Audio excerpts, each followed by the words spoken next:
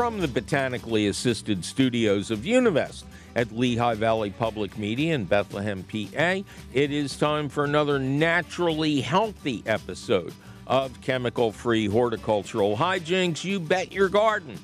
Some herbs and supplements claim to improve every human condition, but is that possible? I'm Mike McGrath, and on today's show, we'll reveal which beautiful edible plant seems to check all the boxes. Plus your fabulous phone call questions, comments, tips, tricks, suggestions, and interestingly intertwined illuminations. So stay right where you are, cats and kittens, because it's all coming up faster than you drinking a cup of sour tea. Right after this. Support for You Bet Your Garden is provided by the Espoma Company, offering a complete selection of natural organic plant foods and potting soils. More information about Espoma and the Espoma Natural Gardening Community can be found at espoma.com. Welcome to another thrilling episode of You Bet Your Garden from the Univest studios at Lehigh Valley Public Media in Bethlehem, PA. I am your host, Mike McGrath. Coming up later in the show, a unique question of the week. Could there possibly be a single herb that can help prevent or remediate dozens of chronic medical conditions? Normally, I would have said no, but now I'm going to say yes, and I'll tell you what it is after lots of your fabulous phone calls at 888-492-9444. 888-492-9444. Brandon, welcome to You Bet Your Garden. Thank you very much, Mike. Thank you, Brandon. How you doing? I'm doing well. How are you today? I'm just ducky. And where is Brandon doing fine? He's doing fine in Lancaster, Pennsylvania. Okay. What can we do you for? Well, I'm calling because I live in Lancaster City, and so everybody's right up against each other here. My next door neighbor has about a 40 to 50 foot tall pine tree that every fall dumps just a ton of needles into my yard. It's killed a bunch of grass. I have a couple rose bushes out there that are barely hanging on. So I can't get them to answer any calls to prune it. I can't get the city to prune it. I was just curious if I could make some lemonade out of some lemons here and maybe use the pine needles for something, or if there's something I could be planting with that environment. Okay, and in your original email to us, there was something about that house, the house with the big pine tree, is a rental home? Mm-hmm. Correct, yes. Okay. So but of course, the poor person living there had nothing to do with the tree, right? No, they had nothing to do with it, and they're super nice, so I don't like to bother them. Oh, good. How tall is this monster? Every bit of 50 feet. And its roots are outside of your property line. Yeah, so all of our backyards are basically rectangles, and the location of it is just in the corner that basically meets our property. So it's just barely into their yard. So, I mean, I have their roots in my yard. Their roots are out into the sidewalk. It's a whole scene. Okay, good. Well, not good for you, but good for my answer. Yeah. Any time that someone else's plant crosses your property line in any way, whether it's roots or branches, that's no longer their tree, that part that's on your property. And you mentioned it's tearing up the concrete. So I would think the township or city or municipality has to do something because it's creating a hazard. And that's out of your ability to take care of. I will tell you that you're legally entitled to cut every branch off on your side. Okay. And if that's your idea of a good time, I just hope it wouldn't start a war. Now, So the sidewalk has to get taken care of. That's plan A. You got to go to the zoning board or whoever takes care of things that are not up to code and have something done about that, and that is the responsibility of the tree's owner. Now, you have a couple of options. Do you have a bagging lawnmower? No. I have a leaf blower though that will grind up material and put it into a bag. Right. You have a leaf blower with a reverse setting. Yep. Correct. Now, when the needles drop, are they still green, or have they been turning brown? No, they're brown when they hit the ground. Yeah. Okay. Then I would say that your leaf shredder is a good answer. Some pines drop their needles while they're still green. It's just like a constant shedding process. But if they're nice and brown, you can collect them on their own, or it might be even better if you could collect them with fall leaves and then compost them. Now, you'd have to test because they're still, even though they've turned brown, they're still green material. And the leaves, of course, are brown material. So I would suggest you test the resulting compost for pH.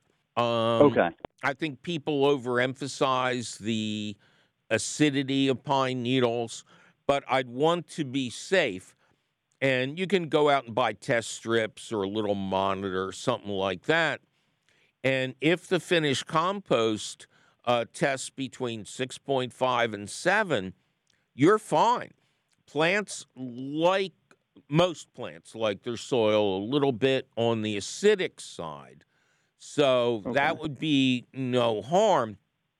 If it turned out that your compost was acidic, then it should be reserved for use around acid-loving plants, azaleas, rhododendrons. Hey, you want to grow some blueberries? You know? Yeah, I actually have a blueberry bush outside right now. Oh, okay. Yeah, I would not try to compost them alone, shred them and compost them alone. I think it'd be great if you could do it at the same time with some fall leaves. You know, if you need to suck them up at a different time in the season, then simply have a bag of whole leaves handy and mix it in. But yeah, I mean, they're plant matter. They can be used. They should just be used more carefully. It's a sin. It's not the right, because they are needles and not straw, right? Yeah. Yeah, there are pines down south that instead of dropping needles, drop these long strands of what's called pine straw. And it is a perfect mulch, and it is the mulch of use down south. But pine needles themselves, they're too small, they're too sharp, that kind of thing. If your roses are being affected, I would look at their proximity to the root system and maybe move the roses to a different area in the spring. I don't care how old they are. You can move roses, at your whim mostly. They are very good at taking to transplanting. Okay. That's good to know. I didn't know that. Oh, yeah. People think of roses as these flimsy, delicate things. I tend to think of them as bulletproof plants. Okay. Yeah, I mean, because I definitely wouldn't have thought to move them. I would have thought that would have killed them right away. Oh, no, but do it in the spring. Wait until wait until about 2 to 3 weeks after new growth appears. You know, dig them up, get as much of the roots as possible, but don't worry if you don't get every single piece. They can take it. and then get them in their new spot, have that hole prepared, just fill it back in with the soil you removed to make that hole, and then mulch them with 2 inches of your best compost. Let a hole drip at the base for several hours every other day for a week if you don't get rain, and then you can back off to twice a week, something like that. But make sure they get well watered while they're getting reestablished. Okay. All right. And I presume no burlap or anything in the hole or around the root system when I move them, just move them. Oh, God, no. No, burlap strangles the roots of plants. I don't know what people are thinking. Okay. That's once you bury burlap, it doesn't disintegrate. Oh. Yeah, it's anaerobic down there. There's no oxygen.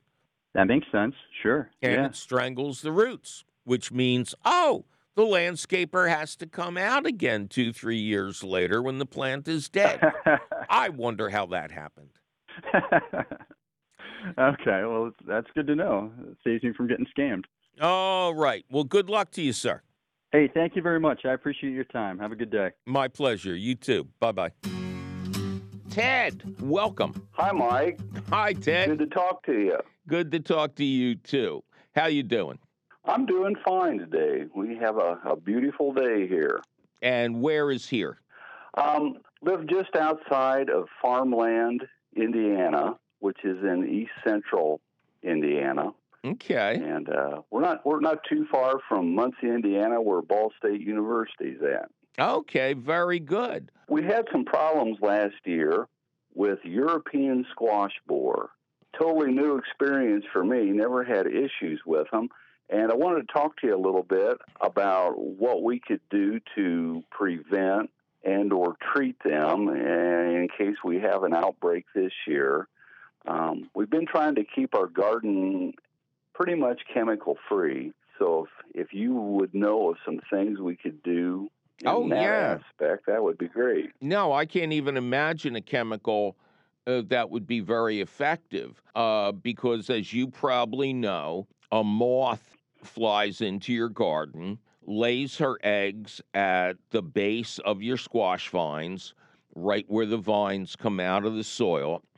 The eggs hatch and tiny little larvae come out and chew their way inside the hollow stem of the squash vine, and they are hidden. You can't see them.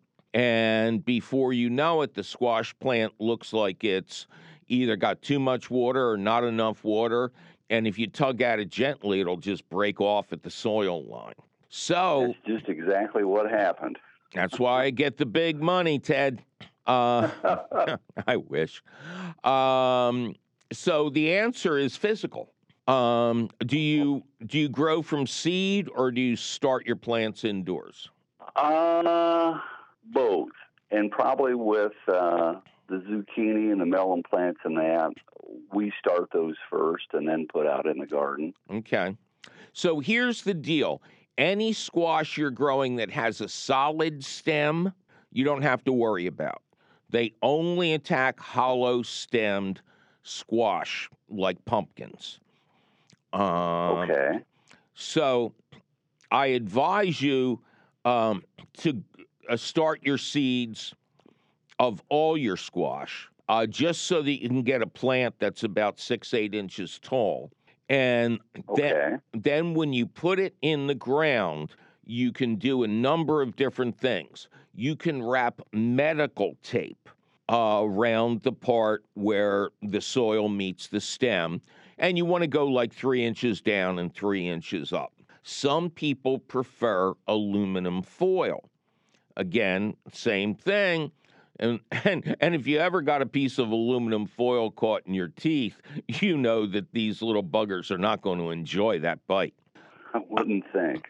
Now, one interesting thing that has come up in the research is that it takes about a week from the time the female moth lays her eggs to when the little caterpillars come out. So if during that time you just get like a sprayer of just plain water and hit that area where the where the vine enters the soil, you'll dislodge the eggs and ruin their day. Some people will also wipe the vine gently with a damp cloth. You don't need anything on the cloth. I mean, you're just removing those eggs. And if you do that once a week, I mean, they don't have a chance. Okay, sounds great. Here's a question. Is there a certain time of the spring or summer that you really should be on guard for them? Yes. Or just yes. throughout? And you mentioned Ball Horticultural or Ball State University. Is that your extension service for the entire state of Indiana? No, that's through Purdue, but I do belong to the Master Gardeners. I would go in Delaware County. I would go to Purdue, go on their website and look up emergence times. They will know exactly when these insects start, when the females fly in. That's what you want. As soon as the females fly in, and you should also take a good look. I think the female, it's been a while, I think the female is very distinctive looking and may even be a day-flying moth that looks very unusual. So as soon as you would see one of these creatures, you'd go into your wiping or spraying. But there's no harm to the plant to wrap it up way in advance of that. Sounds good. Thank you very much. My pleasure. You take care and have a good season, pal. You too. Bye. Bye-bye. Well, it's time for me to take a little break and warn everyone out there who hopes to get an early start on the season to begin their preparation by raking away any mulch off the surface of your garden beds. A solid 2 weeks before you plan to plant anything, that'll allow that soil to warm up. But don't go looking for where you lost last year's rake just yet, because we'll be right back with the beautiful herb that heals and more of your healing phone calls. I'm Mike McGrath, and you're listening to You Bet Your Garden from the Univest Studios at Lehigh Valley Public Media in Bethlehem, PA.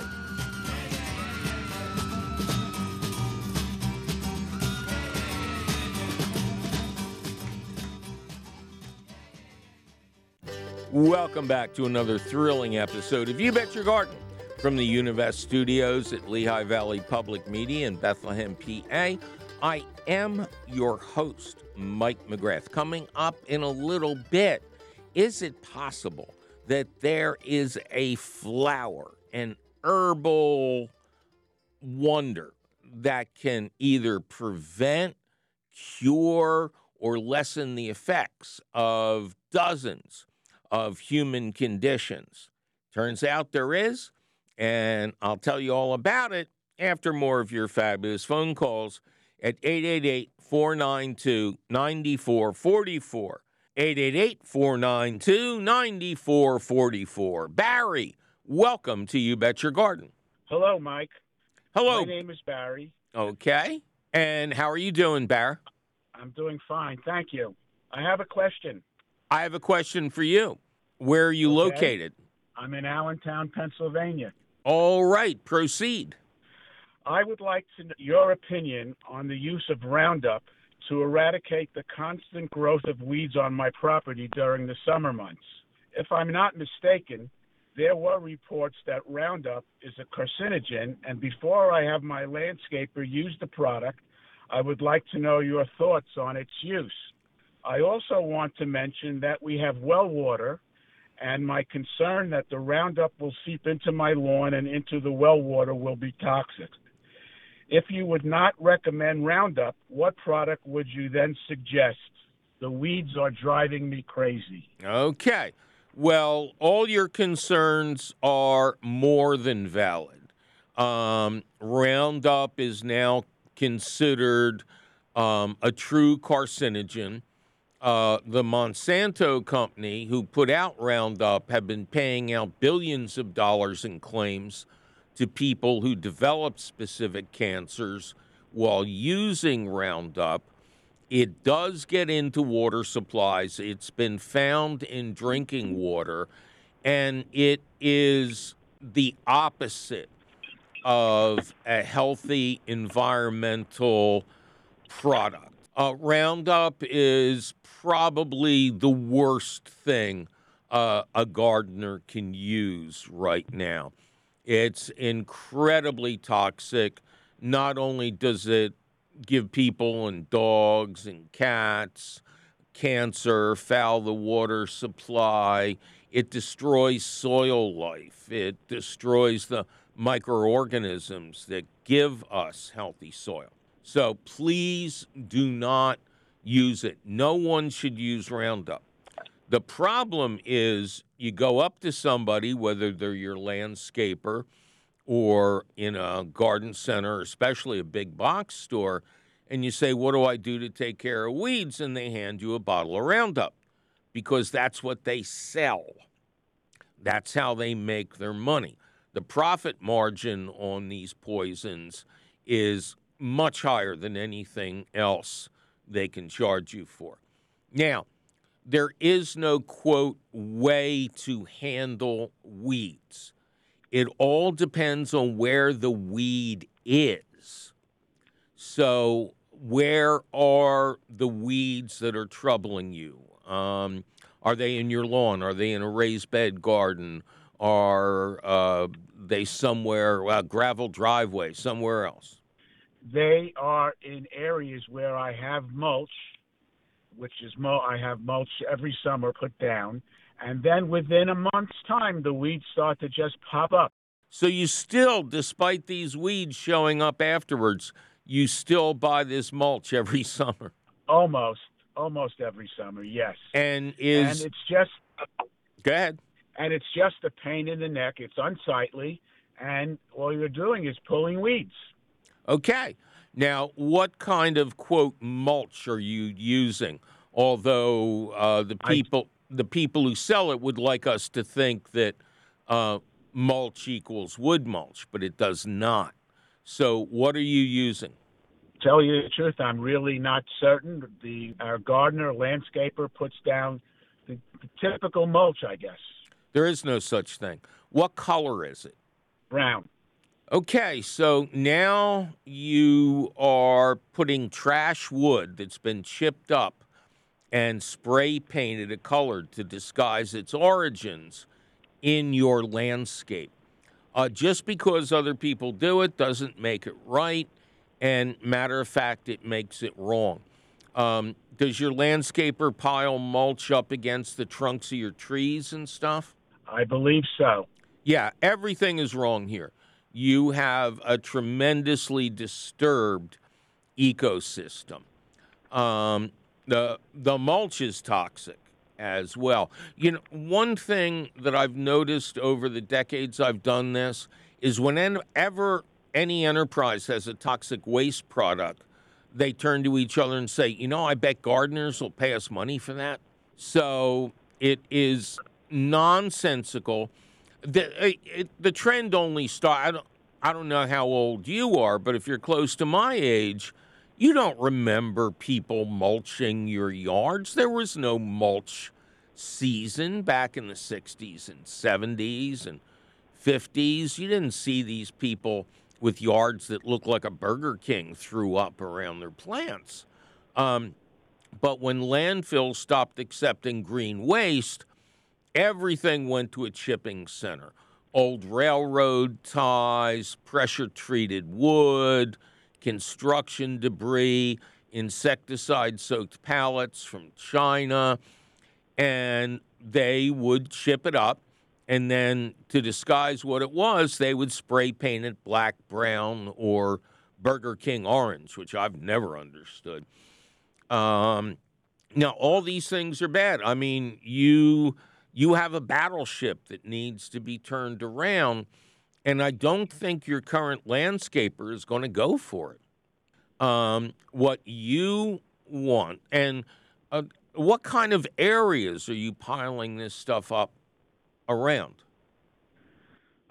My backyard, which is landscaped with trees, Mm-hmm. and then my front yard, which is flowering bushes, Mm-hmm. and whatever is not green is mulched. Well, the first thing I want you to do is have your well water tested for herbicides and for chemical contaminants. And I don't know how you treat your well water before it comes into the house, but you could use a reverse osmosis filter or at least a series of charcoal filters to protect you, because you're not doing your long-term health any good. And then you want to contract with a new landscaper. Any quote mulch will be either compost or what's called arborist's mulch, which is freshly cut trees like you get from the guys who work the power lines and stuff, freshly cut branches that haven't been chemically treated. And you should not have trouble with weeds growing out of either one during a single season. Now, over the course of a season, dirt's going to blow around your yard, dust is going to come in, weed seeds are going to go flying in the fall. And, of course, you're going to get weeds. It's a lively planet. It still likes to grow. So, two things you can do. Get a flame weeder, one of my favorite tools. This is a shepherd's hook that you attach a camp stove size bottle of propane to, and you stand up, and there's an electric igniter right where your hand is, and you turn the propane on, you point the tip at the weeds, and then you slowly go over them and dehydrate them. Obviously, you don't want to do this during a hideously dry spell, but you don't want to do it when it's wet either. You want to do it during normal times. And, with, arborist wood mulch is not going to set on fire very easily, whereby I have to be careful because I use shredded leaf mulch. That's one way to do it. It is a fun way to pass the time. And, for instance, if you got dandelions in there, when you let them go to their seed head and then you use the flame on them, they explode in all these Munchkins fireworks at different colors. It's lots of fun. And the other option is a registered herbicide that is based on iron. The biggest brand I know is called Iron X. But this has become very popular over the years, and you can find it at just about any garden center. And it is a spray of iron. You spray it on the weeds, and they dehydrate and die. And there's no poison involved. In fact, there is some benefit to adding some iron to your soil. But no matter what, you never have mulch up against a tree because it's going to rot the bark. I mean, let's face it, it's moist under there. It's a place for mice and voles and wood-eating insects and pathogens to hide. Your bark needs to be, your trunk needs to be exposed completely to air. Any mulching should start 6 inches away. No matter where we are on your property, no mulch should ever be deeper than 2 inches. If they're piling it on beyond that, they're just doing that to charge you more. There's no good horticultural reason for it. Sorry. Well, you've given me some very interesting information. If I may, you mentioned a flame weeder. Yes. Okay. One of the biggest models used to be made by Burns-O-Matic, the ones who make the little flamethrowers for pipes when you're doing plumbing. They called theirs the yard and garden torch. But if you go online and just search the words flame weeder, you'll see a variety of styles. The one I recommend is shaped like a shepherd's hook that you attach a small propane bottle to the base. Thank you very much. All right, Barry, you take care and good luck to you. And now it is time for our occasional special feature in the news. This news comes from the New York Times. The author is Clay Risen, R-I-S-E-N, and I got a lot of my own material in here too. But the point is, we are used to seeing what we call Indian corn, those corns with the fabulous-looking kernels. Sometimes it'll be all red, sometimes it'll be all blue, sometimes it'll be all green. And we all love the ones with, like, a mix of colors on the same cob. Looks like you could hide in a bowl of jelly beans if you were carrying one of those.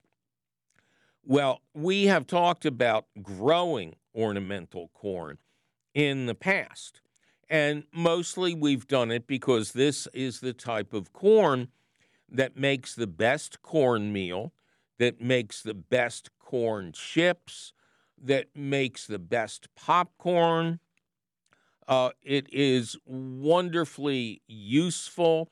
It is meant to be a winter staple when the summertime crops are gone, and it stores wonderfully.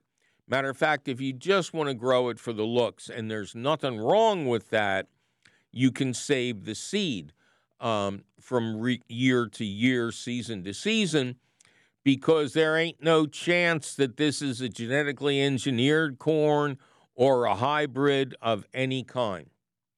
Some of these heirloom corns go back thousands of years, not exactly to the prehistoric corns, where every kernel in every ear had a paper covering over top of that kernel. I've seen it. It's amazing looking. But the tradition of growing, again, quote, Indian corn is alive and well, especially in the Mexican province of Oaxaca, where they want to revive more and more of these local, indigenous, ancient corns and get people used to them. But they have also come up with a unique way to turn them into an immediate cash crop for the locals. You may be familiar with bourbon, but did you know that bourbon is made from distilled corn of any kind, apparently, because the indigenous people who farm these fields have found a great profit-making way that they can get their money back immediately. And that is by using these colorful heirloom ancient corns to make a very specific type of bourbon. It has grown in recent decades. There is a company called Gran Maizal, a distillery outside the Yucatan city of Merida, that works with local farmers. The companies use indigenous varieties of corn to make their whiskey. Now, I'm not telling you to make corn liquor, okay? I have no idea what the law is, either federally or statewide, about this. But if you're curious and you want to support local agriculture that is preserving real heirloom varieties, you might want to seek this spirit out. It's bourbon, and once again, it is made by Gran, G-R-A-N, M-A-I-Z-A-L. See if you can find it somewhere, and if not yet, maybe you'll be able to drink your Indian corn at some time in the future. Well, it's time for me to take a little break and remind everybody in the area that I am appearing at the Connecticut Flower and Garden Show at the Hartford Convention Center today. I'll tell you what to do and what to avoid if you want to have the best tasting tomatoes on the block today, Saturday the 24th. Then we'll discuss composting and raised bed building later in the afternoon. But don't go looking for your car keys just yet, because we'll be right back with a tropical plant that just might be able to cure what ails you, and more of your fabulous phone calls. I'm Mike McGrath, and you're listening to You Bet Your Garden from the Univest Studios at Lehigh Valley Public Media in Bethlehem, PA. This is 91.3 FM, WLVR Bethlehem, WLVR.org. Welcome back to another thrilling episode of You Bet Your Garden from the Univest Studios at the Lehigh Valley Public Media in Bethlehem, PA. I am your host, Mike McGrath, and we are in the stretch now, cats and kittens. And in just a few minutes, we will name the almost magical herb that can positively affect dozens of difficult conditions. I found it hard to believe, but I researched it for a month, and I believe it now, and hopefully you'll believe it too after a couple more of your fabulous phone calls at 888-492-9444. Karen, welcome to You Bet Your Garden. Hi. Hello, Karen. How are you? I'm fine. How about you? I'm just ducky, thanks for asking. And where is Karen fine? I'm down in snow-covered Quakertown, Pennsylvania. Yeah, I know it well. The former site of, actually, I think they still call it Trainer's Corner right there where Quakertown begins. Yes, it is still called Trainers. Yeah, but it doesn't have the giant lobster up on the roof anymore. Nope, long gone. All right, what can we do you for? Well, I had a question about pruning Japanese maples. Yes. I had heard an episode where there was a man talking about a tall one and a short one, and something about pruning the taller one closer to match the shorter one. But my understanding is the weeping part is grafted onto rootstock, and I just wondered if he pruned the tall one to match the short one, if he would inadvertently prune off the weeping part. So I was confused by that. Okay. We have had a lot of discussions about that phone call. It originally started when apparently his landscape got neglected for a while.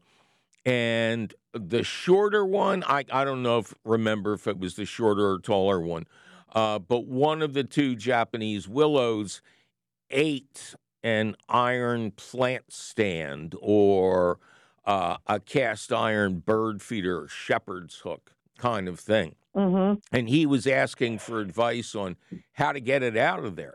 And he wanted, I believe, to prune it out. And I just thought that would destroy the look of the tree forever, and instead told him to cut the metal part out. Just get rid of it. It's quite likely that it would have gotten all bent up in the pruning and removal anyway, and to just do that. Now, oddly enough, after that question, I did some research and found out, because I was wondering, too, if there was a graft involved for the tree to have that weeping habit, and it does not. There are no grafts on weeping Japanese maples. That's how they occur in nature, and so they're perhaps hardier and easier to care for than grafted plants. Also, there is a huge variety of sizes. You know, if you wanted to mix and match sizes, you could probably do a display of Snow White and the Seven Dwarfs in descending order. And all of those are natural. I mean, they have been bred carefully to be of a certain size, but they're not genetically engineered and they're not grafted plants. So the idea here is to avoid any kind of pruning. It is very important to know whether you have a plant that is grafted onto a different rootstock or whether this is the whole plant, the way it naturally occurs. Now, to propagate Japanese maples of any kind, you would take fresh cuttings in the spring and then you would propagate them. You'd put them in good potting soil and keep that potting soil moist and keep the cut edge down there and cover it with like plastic wrap or something like that and keep it out of direct sun.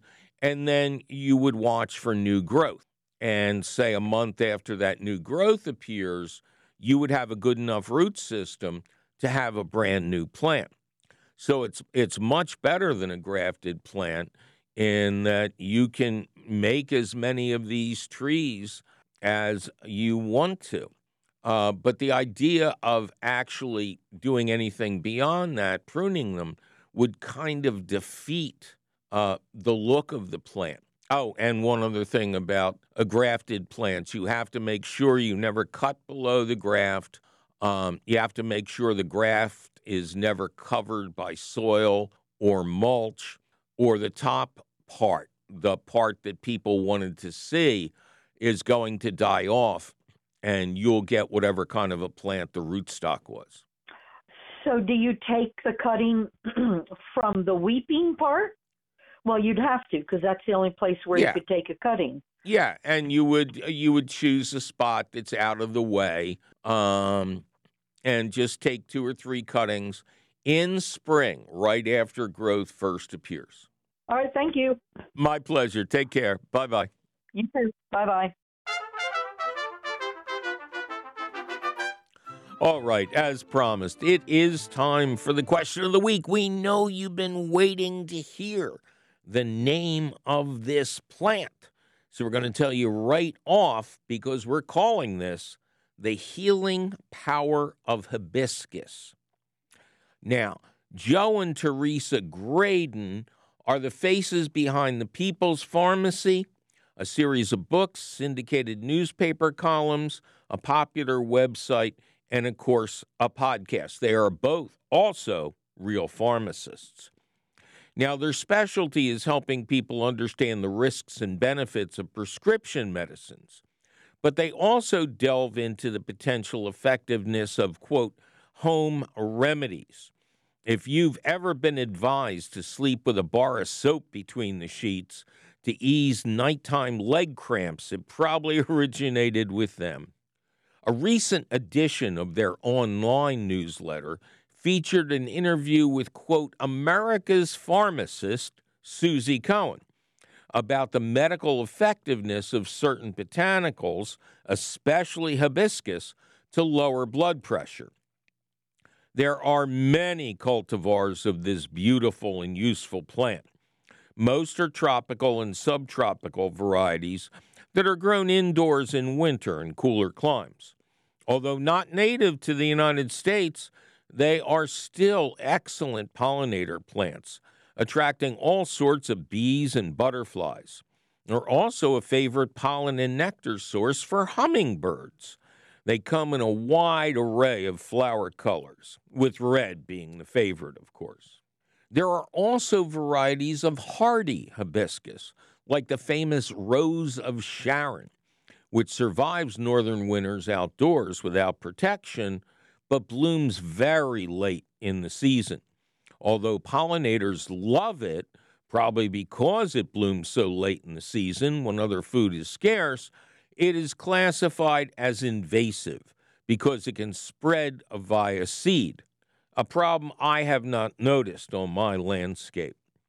Each individual flower blooms for only one day, so if you intend to harvest them for medicinal use, pick them first thing in the morning, when they will have the richest phytochemical component.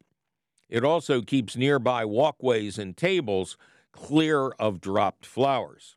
All sources agree that all parts of the plant are edible, so go ahead and use the flowers, leaves, whatever. But, and this is a big but, do not use any form of hibiscus if you are pregnant, plan to become pregnant, or recently gave birth. Animal studies strongly suggest that hibiscus can negatively affect pregnancies and have unwanted effects on menstruation. But that is the only medical caution I could uncover in over 100 medical studies. Yeah, I researched this one more deeply than any sane person ever should. And no comments about that, please. At my age, I'm not a moving target.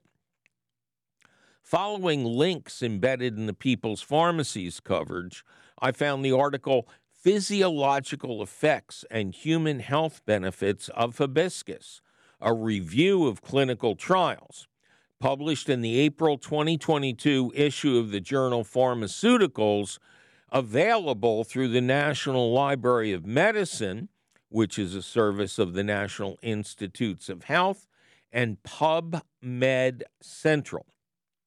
This beast of an article compiles information from 141 different clinical studies, most of which I either read or at least scanned. Because of that, I think I should condense the findings. First off, experts agree that hibiscus has, quote, great gut availability, meaning that it is well absorbed when taken orally as a supplement, as a tea, flowers, and or other fresh plant material. Its clinically confirmed abilities are neuroprotective, meaning, quote, the ability to prevent brain cell death by intervening in and inhibiting the pathogenic cascade that results in cell dysfunction and eventual death. We're talking serious conditions like traumatic brain injury, Parkinson's, and Alzheimer's. The amount studied was 500 milligrams of hibiscus per kilogram of body weight. And as we all know, kilogram is 2.2 pounds. So you got to do math. We move on to high blood sugar and diabetes. Hibiscus improved insulin resistance at between 100 and 300 milligrams per kilogram of body weight when studied for 28 days. Those are two different studies. It proved equal to metformin when taken at a daily dose of 100 milligrams per kilogram. Obesity and high cholesterol, a daily dose of 200 milligrams per kilogram of body weight, lowered total cholesterol and raised HDL, that's the good cholesterol. It's a liver protectant. 25 to 50 milligrams per kilogram proved effective in one study. 100 to 200 milligrams worked in another. Perhaps most impressive and most frequently cited were the results when blood pressure control was studied. One study tested 2 bags daily of, quote, sour tea, a traditional hibiscus beverage in many parts of the world. Systolic blood pressure was lowered from 180 to 150, but that was a single-person study. A larger study with 46 recipients also showed significant results when they drank 2 cups of that sour tea, one in the morning, one in the evening. Here's some more on blood pressure. A larger study showed that 2 milligrams of hibiscus daily lowered blood pressure in people who weren't even hypertensive. Another showed that hibiscus is also an ACE inhibitor, with significant positive results in 50 subjects after 28 days of use. What about supplements? 2 daily hibiscus capsules at 320 milligrams each showed positive blood pressure results after 28 days. Another study found that 375 milligram capsules daily proved better than the prescription medicine Captoril at lowering blood pressure. Other studies showed that it worked against ulcers as a breast cancer preventative. It is cardioprotective, heart health. It's a natural antibiotic, natural antifungal, and natural antibacterial. You get the idea. Every study cited in the review article found significantly positive effects of hibiscus on an almost unbelievable number of conditions. And outside of the caution to women about using hibiscus before, during, and after pregnancy, I found no safety concerns. On a personal note, I was a medical writer for decades before moving on to organic gardening, often specializing in studies of natural healing and botanic remedies. This is the first article that has led me to take action. I am now drinking an organic tea from Egypt, each bag containing 2,000 milligrams of, you guessed it, dried hibiscus flowers. Well, that sure was a righteous review of the potential medical benefits of hibiscus, now wasn't it? Luckily, the print version of the question of the week is back to being easily available. To read it over at your leisure or your leisure, just visit the Gurneys website, that's Gurneys, and click on Garden Resources. Or type Gurneys plus You Bet Your Garden into your favorite search engine. Yikes, my producer is threatening to hide my hibiscus if I don't get out of this studio. We must be out of time. But you can call us anytime at 888-492-9444. Or send us your email, you're tired, you're poor, you're wretched refuse of a question, to Mike McG, that's MIKEMCG, at PTD.net. That's Mike McG at PeterThomasDavid.net. Please include your phone number and location. You'll find all of our updated contact information, plus audio of this show, audio and video of previous shows, and links to our internationally renowned podcast. It's all at our website, youbetyourgarden.org. You Bet Your Garden is a public radio show and podcast produced and delivered to you every week from the Univest studios at Lehigh Valley Public Media in Bethlehem, PA. Our radio show is distributed by PRX, the Public Radio Exchange. You Bet Your Garden was created by Mike McGrath.